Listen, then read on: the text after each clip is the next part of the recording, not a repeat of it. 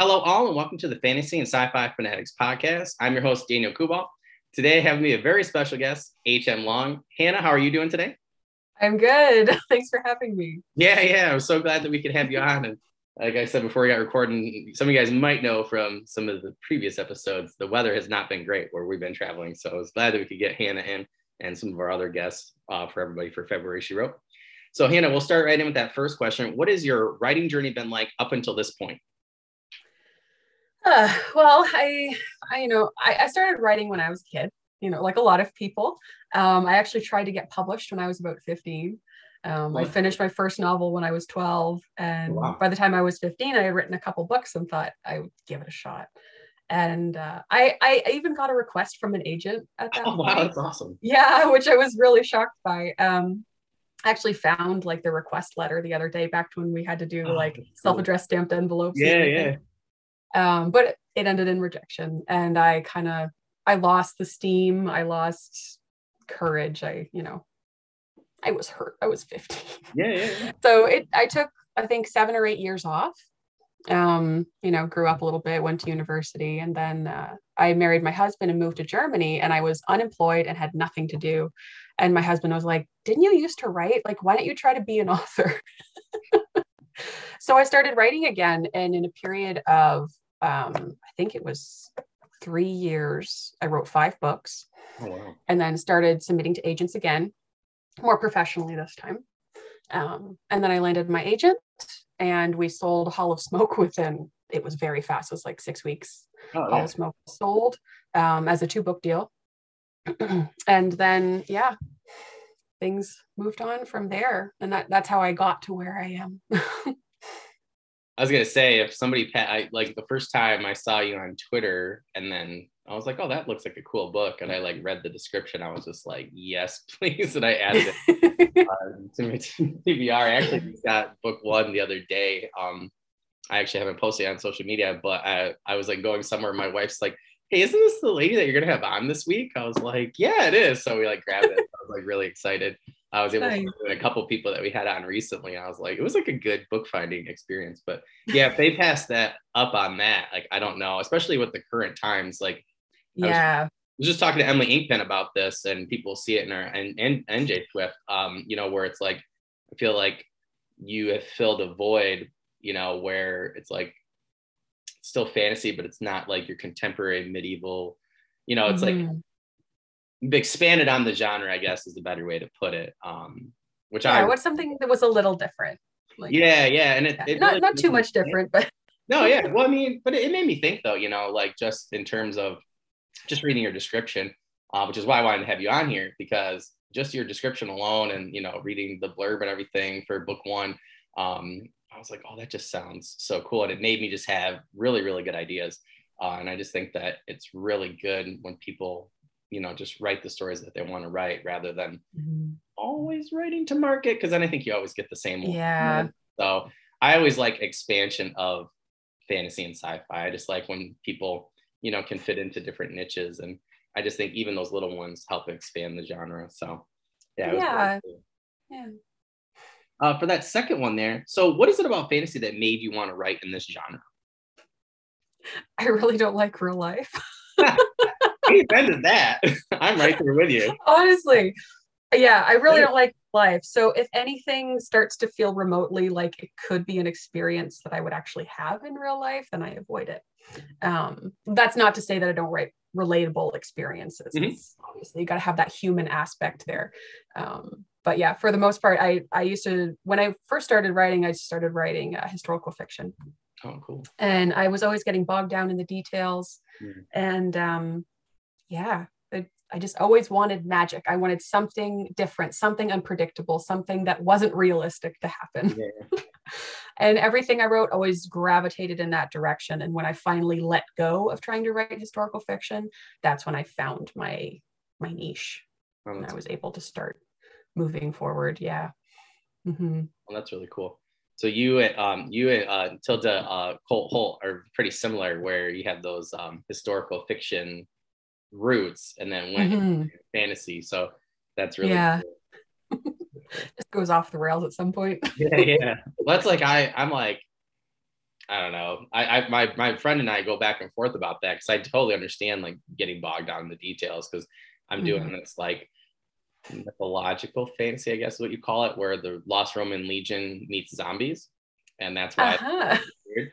And I'm like the same way. I'm like, oh, it's just like it's hard to slog through them sometimes. So my friend, like, Yeah. like, oh, I'm just gonna write the book and then have like a Roman military historian or whoever from the time period. Like, I want to hire someone to edit it later and then add those things because I feel I understand and I feel like Crystal Matar and I talked about that too with like getting bogged down with the historical details. So I feel like that's why she did the same thing. So, but that's really cool. I'm a history teacher, so I love to and I love historical fiction. So I always love seeing people with those roots. But that's really cool. I could definitely. I kind of wondered about that actually, if that's where you had started because it just seemed like, from what I've read of book one so far and stuff and reviews and things, it just seemed like I was like she had to have had some sort of historical fiction background. Yeah, I've always loved history. Like I was that kid that would spend hours in the museum, just leave me there. Like Yeah. I loved it. So yeah. Still do. Yeah.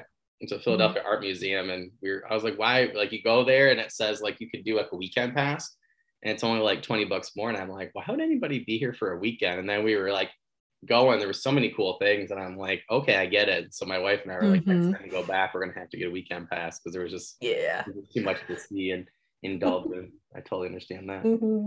All right, so one of my favorite questions now for number 3. So, what are your books, Hall of Smoke and Temple of No God, about? Okay, so Hall of Smoke, which is book 1 in the series. I should say first of all, the series is not quite a traditional series. It's more of a set of standalone novels that take place in the same world.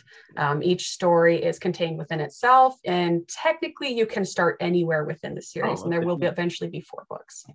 But Hall of Smoke is about a disgraced warrior priestess who's basically she's disobeyed her goddess and she's trying to regain her goddess's favor, and along with her goddess's favor to regain her place in the high halls of the dead. So there's a lot of meddling gods. It's a Viking inspired world, lots of magic, lots of axes, very cinematic action, and lots of atmosphere. And this one is more of a journey and a survival story. And then we get to Temple of No God. Temple of No God is about the same main character, but 10 years later. There's a lot of distance between the 2 stories. She's older, kind of jaded, jaded 30-something who just kind of needs a holiday. I get that. Yeah. I channeled a lot of my personal feelings.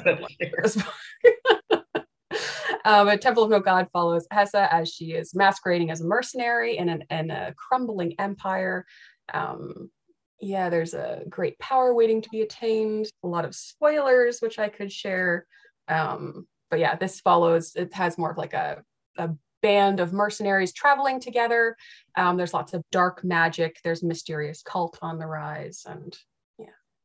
And then book 3 is coming January 2023, and book 4 is coming January 2024. So. That's awesome. My friend and I were talking because he had read book 1 and I was like, no spoilers, like don't do it. But he was saying like,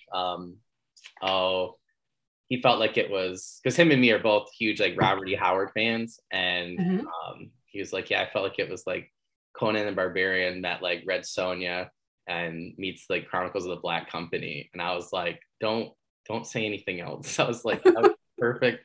I was like, that's the perfect way to get me to read a book. Awesome.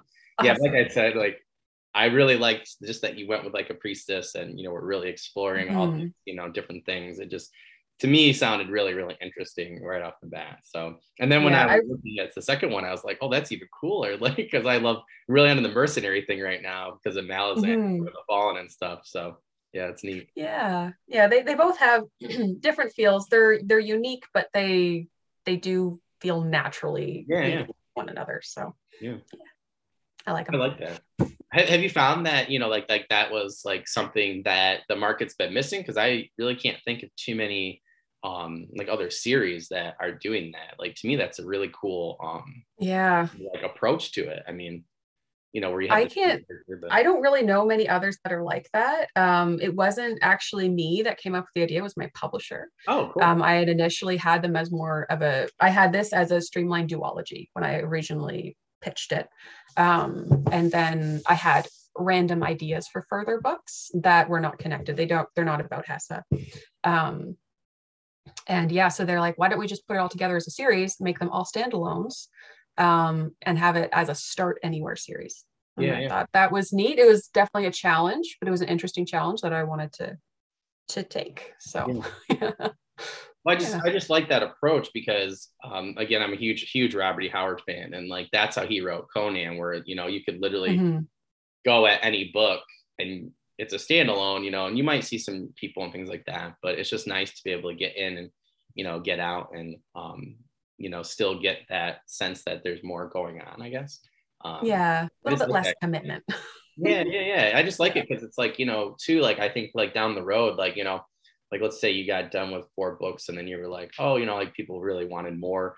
Or if you were in the Mm-hmm. same world, or, you know, they're like, oh, we really want more. So you could go back. And I just think that I think it's a great marketing idea personally. And I think to me, it sounded really cool from a writer's standpoint too. So yeah, just, Yeah, it's neat. And it gives me a lot of freedom.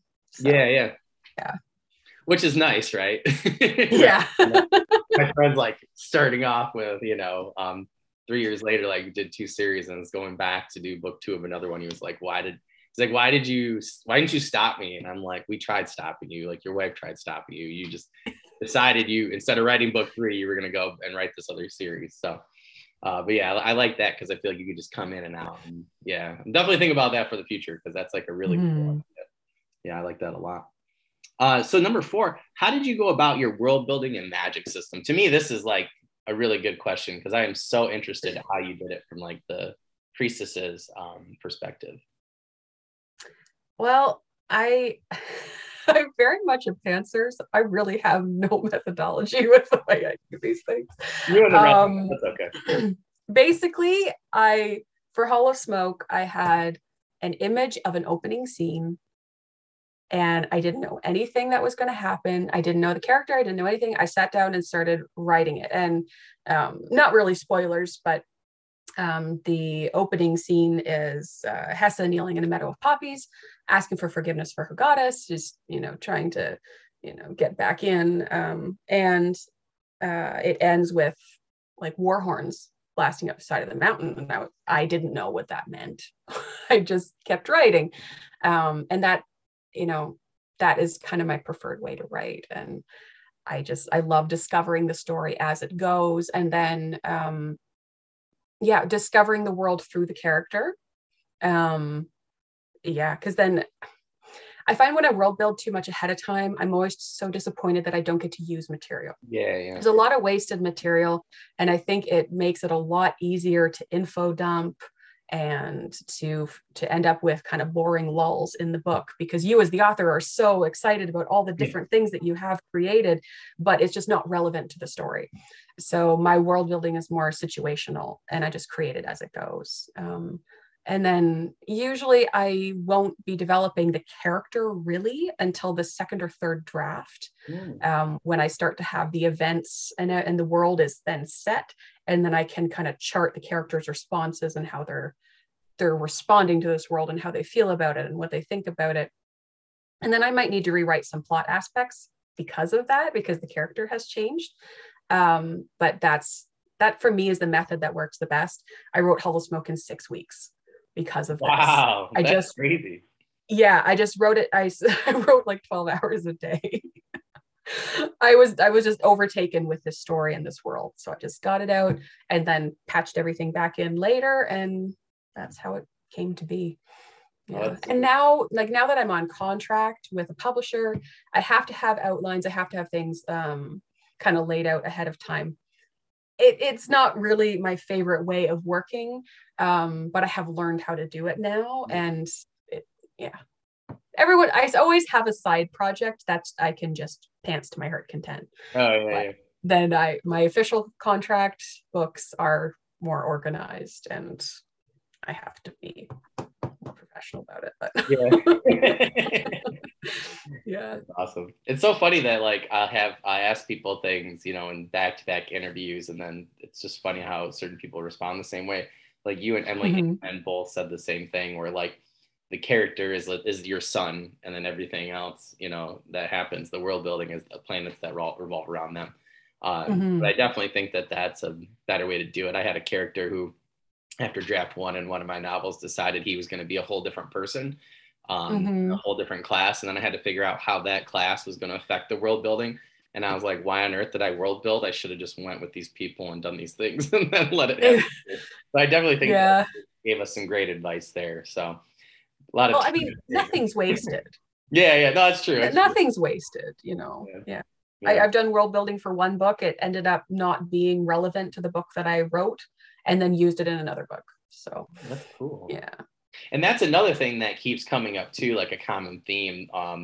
Like I was talking to Kelly McCall about this. A friend of mine wrote like a book, and Kelly had talked about like he did the Fallen Blade series, which I just love.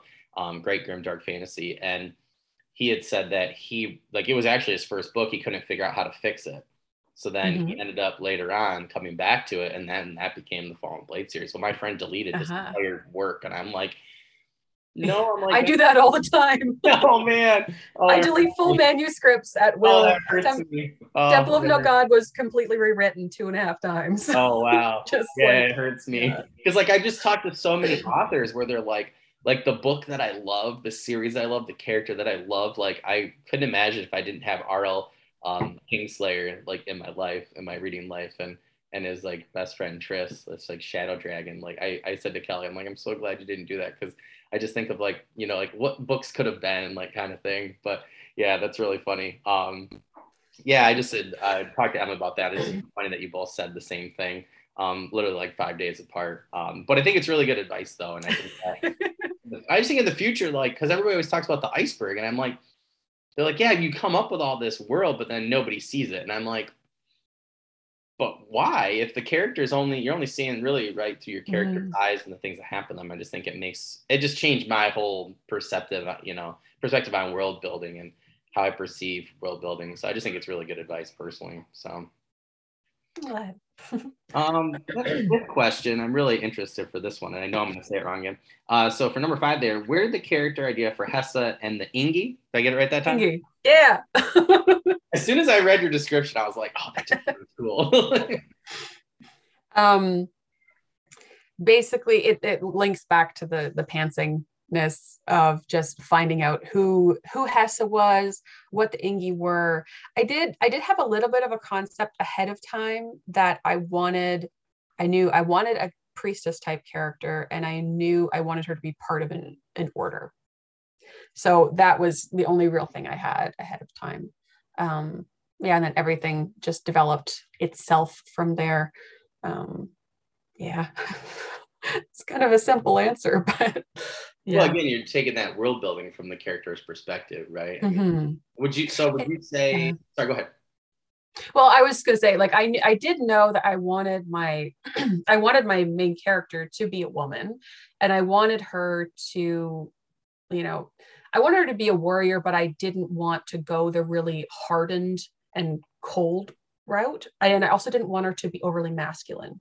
So I kind of tried to find a middle ground there between her being still very kind of raw, um, having access to her emotions and grieving and being a relatable person in that respect, but still being this, badass warrior, and finding that middle ground. Yeah, I could definitely see from experience like where that would be difficult.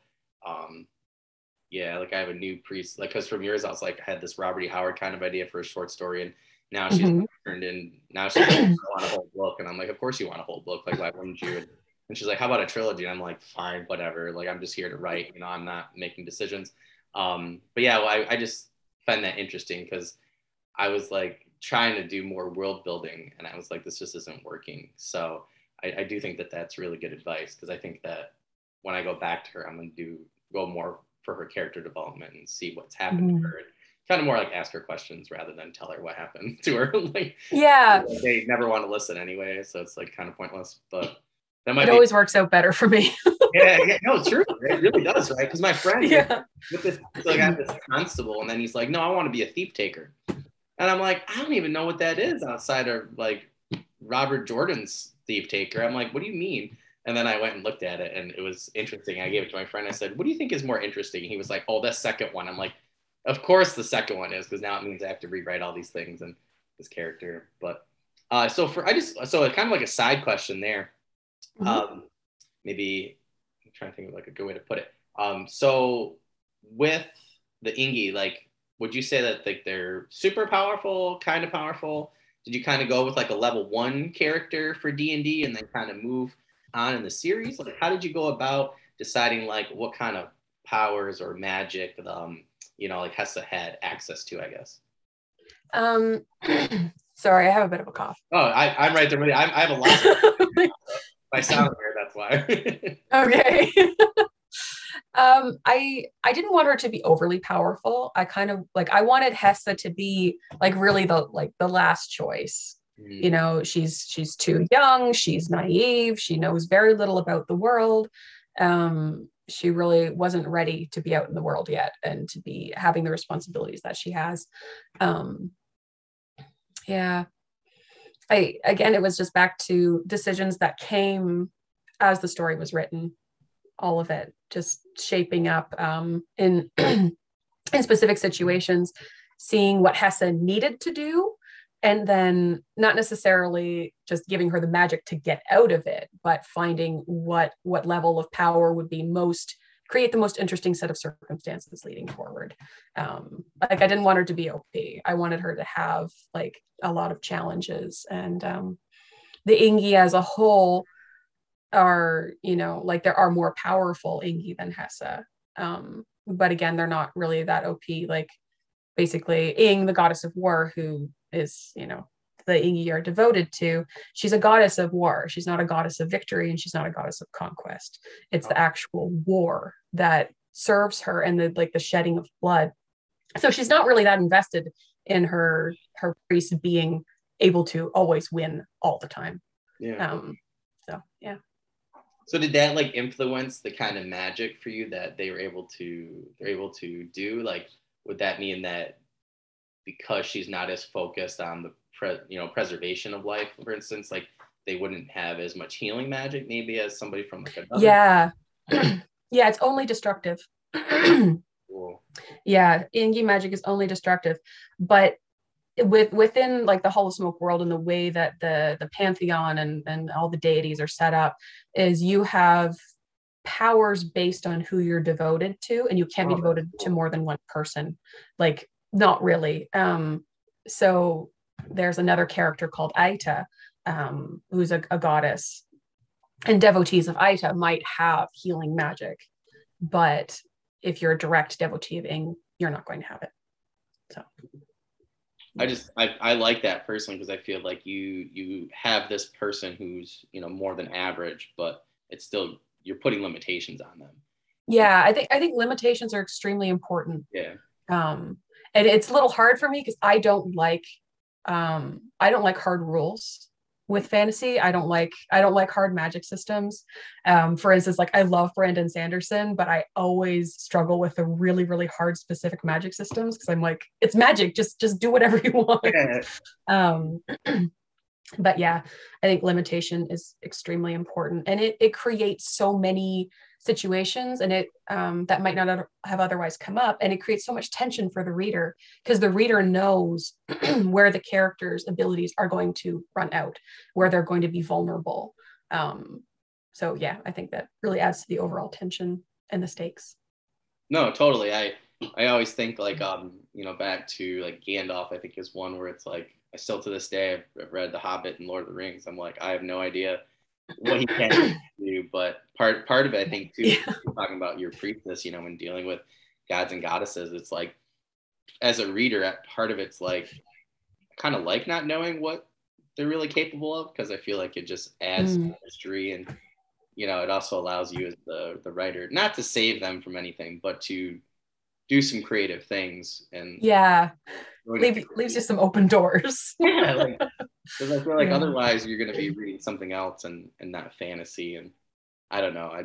I do agree with you. Like I try to do a hard magic system, and I said to my friend recently, I was like, I think I'm just not a hard magic system person. I said I've never cared Hmm. until I read Brandon Sanderson, listened to his lectures. And I just think that, yeah, like Forgotten Realms is one of those where it's like, like the people have to sleep, you have to have a certain experience or study for a certain amount of years, or whatever, or like you're out of whatever. But it's like I've read hundreds of them and I've never cared, on like Mm, how the system worked. You know what I mean? Like, and I yeah. feel like my friends like, well, that's a hard magic. I'm like, no, it's really not a hard magic system because you could have somebody more powerful do this or that, or they Hmm. always end up having like a power or something. And I'm like, to me, it's never bothered me. I've never met. I'm friends with like a lot of people who have read them, and nobody ever seems to care. They just want the characters, and they're just there for a good time. Yeah. They want the characters and the world and the Yeah, yeah, feel and yeah. yeah.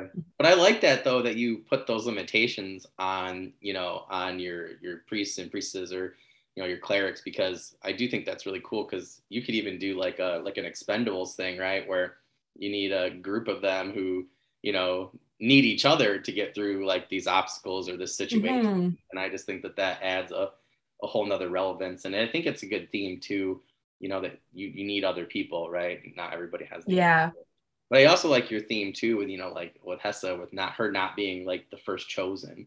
I Hmm. think because everybody always does the chosen one. I just think it gets boring. So I like yours. Yeah. There could have been somebody else, but they were all at lunch, or it's like Yeah. The only reason she's the main character and does what she does is because she did something wrong. yeah, yeah. Uh, you know. I like that though. That's a whole different approach to a story. And I'm reading like the one of the hero's journeys books and stuff, and I don't know. To me, that just sounds a lot Hmm. more interesting. It's not your atypical. It's like give me something a little new. So we're in fantasy, Yeah. so. So you plan on writing 4 books then for this world, or just for Hessa, or do you plan on expanding Um, some other series in it, or? well, I've contracted for 4. So I have 2 more on contract with Titan Books. The third one is handed in. I'm waiting for an edit round. And it will be very wintry, which is wonderful. I love the setting of it. Oh, It's that's cool. really just you can sink your teeth into it. Yeah. Yeah, and there'll be a book 4. There is there's possibilities of other books in the Hall of Smoke world. Okay. I don't know that I want to pursue that yet. I Yeah, have to work that out, and I got to chat with my editor and my publisher and see what they want. Um, I do have other things on the horizon that I cannot talk about yeah, yeah. because of contracts and things like that. But I have I love the whole Viking inspired world, but I also really, really love like nautical fantasy. I love like really odd period fantasy. Like I also write Edwardian period fantasy, Oh, sort that's of like cool. it's like, semi Gilded Age sort of thing going Yeah, on. I really enjoy it. And so I have multiple other series on the back burner because I did write a lot before I got Hall of Smoke picked up. So I have a backlist. And so anyway, long story short, I may write more Hall of Smoke books, but you can only publish so many books at a time, right. as if you're with a publisher. Yeah. So I have to kind of pick and choose my projects. So we will see if there's more than 4 in the end. Well, But both those subject areas sound really cool. I'd love to see you do a nautical one and like some sort of Gilded Age. I love the Gilded Age personally. So yes, I'm waiting for emails. yeah, yeah, yeah. Well, that's exciting too, because every time I get on Twitter now, I can check yours, and I'll be there with popcorn and a couple. It's so funny because it seems like every time I have somebody on recently with a publisher, it seems like Mhm. they're in the same boat. And Yeah. one of my friends was like, "Why didn't you ask me this in like a month?" I'm like, "I don't know." I was like, "It's just how my schedule worked out." But Yeah. it's exciting because then if Yeah. you want to come back and like spread the news everywhere, like we got a good place to do it. But yeah, that's super exciting. I just love when people come up with really good ideas, and particularly in fantasy. I'm a sci-fi guy too, but fantasy's got my Yeah. heart. So I love sci-fi as well. I would love to write some kind of space opera someday. yeah. Right. But I feel like that would take up a lot more of my time than the fantasy books do. I started writing one, I got like 10,000 words in, and I was like, this is too big. I don't have time to do this right now and give it the love it deserves. So I went back to writing my, 100,000 word fantasies. No, I totally understand that. I had a couple, and I'm like, this is gonna take too much time, and I just feel like the world building alone. I get lost in research for space because I just find it so interesting. And like, my wife's like, "You've been down here." One day I was like, "Oh yeah, I'll be up for dinner soon." It was like 3 hours later, and I'm like still researching the moons of, like speaking of Titan, I was researching Titan, and just I came up with so many cool ideas around, the moon and everything. And yeah, she was like, I don't know if this is a good idea for you right now. So might have to do it in the summertime. I'm taking the summer off to write, so I'm pretty excited about that. Oh, nice. That's awesome. Set myself that up is for so cool. 3 years. The pandemic set me back. I was supposed to have last. Oh, yeah. And I was just like, my friend, he was like, I'm so sorry. I said, it's fine. I said, I just have to wait another year to have a vacation. And I'm like, everybody else is dealing with far more than not getting a vacation, to write for 8 weeks. I was like, it's totally fine. But yeah, I'm like really excited though. So it'll be interesting. Awesome.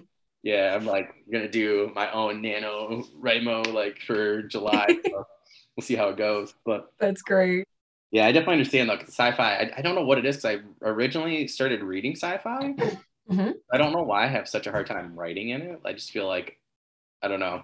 I think it's maybe, I think some things genres do come naturally to certain people. For me, sci-fi is one of them, but I would love I've always been very not rooted in this world, so maybe that's I was that distracted kid that was staring out the window all the time, telling myself stories. Yeah.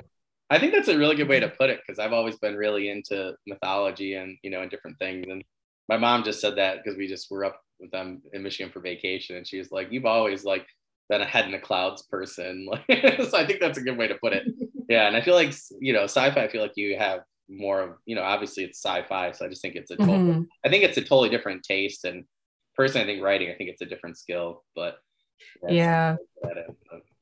or some people are good switching back and forth, like Christian, or was it Miles Cameron? Like Christian's really good at that. I feel like no matter what he writes, historical fiction, whatever, like I'll read it. But I hope one of these days to have those gears where I could switch from fantasy to sci-fi in a heartbeat. And it's something I want to learn. Yeah. I have a lot of ideas that are way more sci-fi than fantasy, but yeah, I need some time to work on it. Yeah, it could be like I had J. Diane Dotson on, and she does like a mix of fantasy and sci-fi, and I was like, well, maybe maybe that's a better way to get your your foot in the door. Yeah, I'm like, that's a good point. So yeah, yeah, for sure.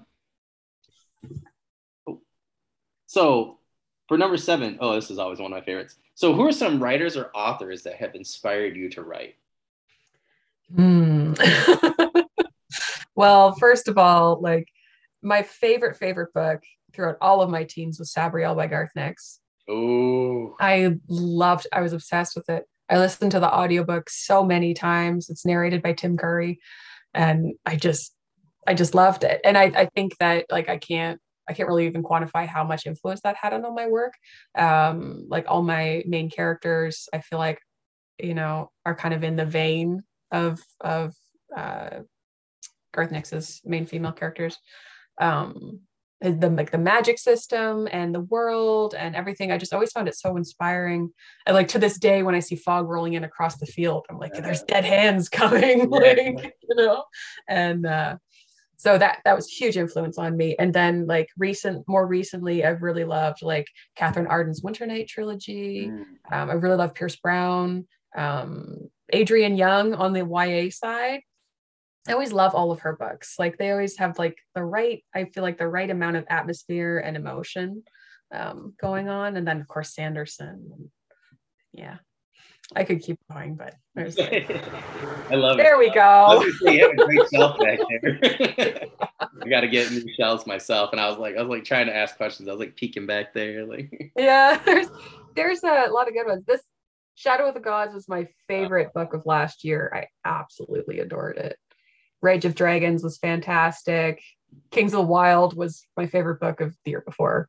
Oh, okay. See, that's my first book this summer on my list, and I got like trying to mix it up a little bit and kind of go. I'm in such a big writing stint lately. I just felt like I've been gassed, and I had Richard Baker on recently, and he's one of Richard Baker is one of the 5 authors that inspired me to write. So to have him on the podcast was just, that's cool. Yeah, like one of my Forgotten Realm heroes, and that was just so cool. So I went and got his book yesterday, Rebels of Anaheim, that he's writing for Aconite Books through Marvel, and it's been really good. But cool. Yeah, I feel like I need things that really grab my attention. So I'm like, you know what I mean? When you're in that state of writing, it's like sometimes it's just hard to read. So yeah, the summer to do a really big reading spree. But Garth Nix, I got to tell you, like Garth Nix and Anne McCaffrey, I discovered them, I think in 6th grade, and it was just like those are like some of my first stints in fantasy, and just like changed my world. Like Garth Nix, I didn't even know Garth Nix had more of those books until I had gotten a Twitter. I bought like some collector's editions that they had really cheap at a used book sale. Oh yeah. I bought like, I don't even know how many I have. I got them all lined up. I'm ready to go. I'm waiting for my friend for book club because we're going to try and do it together. And I told him, I don't know if I could wait to do my reread of book 1 because it's been since 6th grade. But yeah, I definitely agree with you. Just some of the imagery and just some of the things that he did, like it really, I didn't even know that was fantasy until I got to, to middle school and we started talking about different genres and things in English. But yeah, I just thought that was a really cool book. So good stuff. I love them. Every time I see an extra copy of like Sabriel at a thrift store, I pick it up so that I can like be an evangelist and give it to people. Like, here, read this. I'm telling you, I've given them. So I am a teacher, so I have a bookshelf, and I used to teach English, and I still do this. Like, it's like that one, The Golden Compass, like those. Like, there's just certain books that, if they're a couple bucks, I'll get them, and I'll find a kid to give them to, that I know that loves fantasy and sci-fi. And yeah, I think I've pretty much maxed out a lot of the region around us for Garth Nix. I just keep picking them up, and I teach 8th grade, so it's like a lot of the kids, who really like to read like I did are in the genre in the same age range. So yeah, there's not many around us that are used anymore. So I definitely that's really funny. I'm glad to see that I'm not the only one. So nope.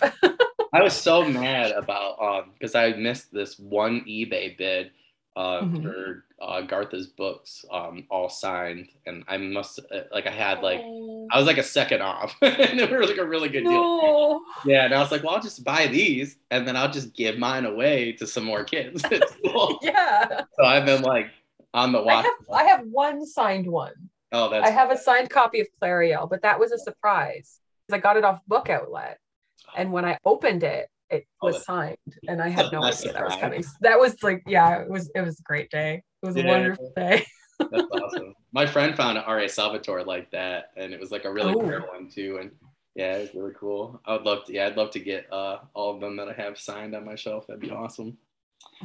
So for that last question, what projects, promos, news updates, and things like that that you have with our audience that you can share right now? Well, there's Hollowsmoke 3, which is coming January 2023, and then Hollowsmoke 4 is coming January 2024.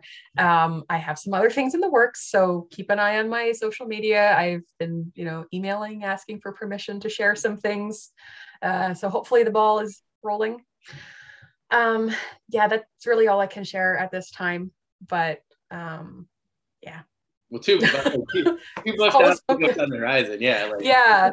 Hollowsmoke and Temple of No God are out now, and you can get them in print, audiobook, and ebook from wherever books are sold. There's some signed copies floating around Southern Ontario. Oh, that's cool. Yeah. Try to make our way up there pretty soon because I got a couple of friends up there. We talked about like hanging out and stuff this summer. So now that you told me that, just wait till this storm's passed. Yeah, I know, right? I probably couldn't even get out of I can barely get out of PA right now. So yeah, I was walking the dog. We live in the bush, and we have a small lake on the property. I was walking the dog out by the lake today, and the wind was coming in off the lake. It was just full on snowstorm. You couldn't see anything. Oh my goodness. Whiteout conditions. Total whiteout. I love your covers too, by the way. Like just the they're cool, design, and they're just absolutely amazing. So they were not what I expected them to be. Okay. My personal aesthetic is like very dark, like charcoal gray and white and things like that.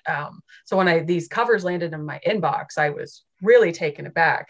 But I fell in love with them completely. Like the owl is so intense on this cover. It's very detailed. If you're on Spotify or RSS.com, you'll have to go and check the descriptions to see Hannah's books. But you guys, the first time I went, and I think I saw book 1, and it was hardcover and it had just come out, and I like walked by my favorite bookstore where my mother-in-law lives in Saratoga Springs, and I just stopped and I looked and I was like, okay, I have to pick this book up. And I just felt like it was one of those great circumstances of, I was just listening to an old podcast with Lindsay Broker, Joe Lallo and Jeffrey Poole. And they were talking with one of the authors they had on. I'm probably like on the author. But just like, about, Ben Hale talked about, like covers are your brand. And I just thought that both of those were just a really cool way to brand your work personally. Yeah. I really like they're very signature. I'm super, I know the cover for book 3 is in production right now. Oh, that's so I'm so curious to see how it turns out. I sent in my ideas, like, my say, and then, but I don't know what they'll turn out. So. Yeah, that's really exciting. I assume it'll be the same style. Yeah. Yeah, I like how they went with the blue and then they went with the purple. That was like a really cool. Yeah, the purple caught me by surprise. Yeah. I didn't expect for the purple. I was gunning for red. Oh, okay. We went with purple too. and yeah. Oh yeah, it's neat. Yeah, so you guys online, if you're listening on RSS feed or Spotify, you'll have to click on the links and check out Hannah's books. They both look and sound really awesome. So I got book 1 the other day, so I'm really excited about that. So I got a couple to finish. I know a lot of people are asking me about doing book reviews, so I kind of got to wait till the summer. So I'm actually stockpiling books that I've read and taking notes, and then so I'll be doing like pretty much a review per week throughout the summer. So book 1's on my horizon, so I'm really excited to get there. So hopefully I hope you enjoy it. I just like have trouble with hardcover because I'm like, I don't mind giving you guys my money, but it's just hard with my shelves. Like I just feel like I've gotten so many paperbacks, and I love the way that they feel. Like I guess it's essential. I'm a paperback person. Yeah. yeah. Hardcovers, they're so hard to travel with too. Like I travel a lot, and the hardcovers just take up so much room. They just weigh too much. Yeah. Like paperback, I dented a hardcover. I had a friend of mine's book I'd bought, and then I felt so bad I was gonna have her sign it, and then I dented it. So I was like, oh, my friend won't care. So I actually went, when her paperback came out, bought that for myself, and then gave my friends like the used copy. I was like, well, I found this used copy. We can, book club together. He was like so excited. But I was just like, it wasn't, my wife's like, it's not even that bad. And it just like, it ruined it for me. I was like, couldn't read the book anymore. Yeah, we travel a lot. So paperback's worth that. But, yeah.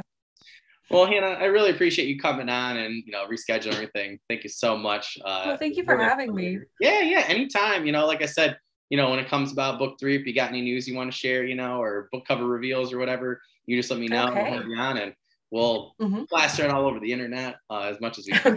Okay. And everybody who's on listening, thank you so much. Just please do not forget to go into the description. All right, Hannah's websites and socials will be there, so please make sure, and it doesn't matter what platform we're on, go right to the description, check them out, and make sure you're checking out her books and news, updates, things like that. That way you guys can get connected with her right away. Again, Hannah, thank you so much for coming on, and I hope you have a good day. I'll be emailing you later to make sure that we're good to go for tomorrow. So okay, perfect. I look forward to it. Okay, bye. Thanks. Yep.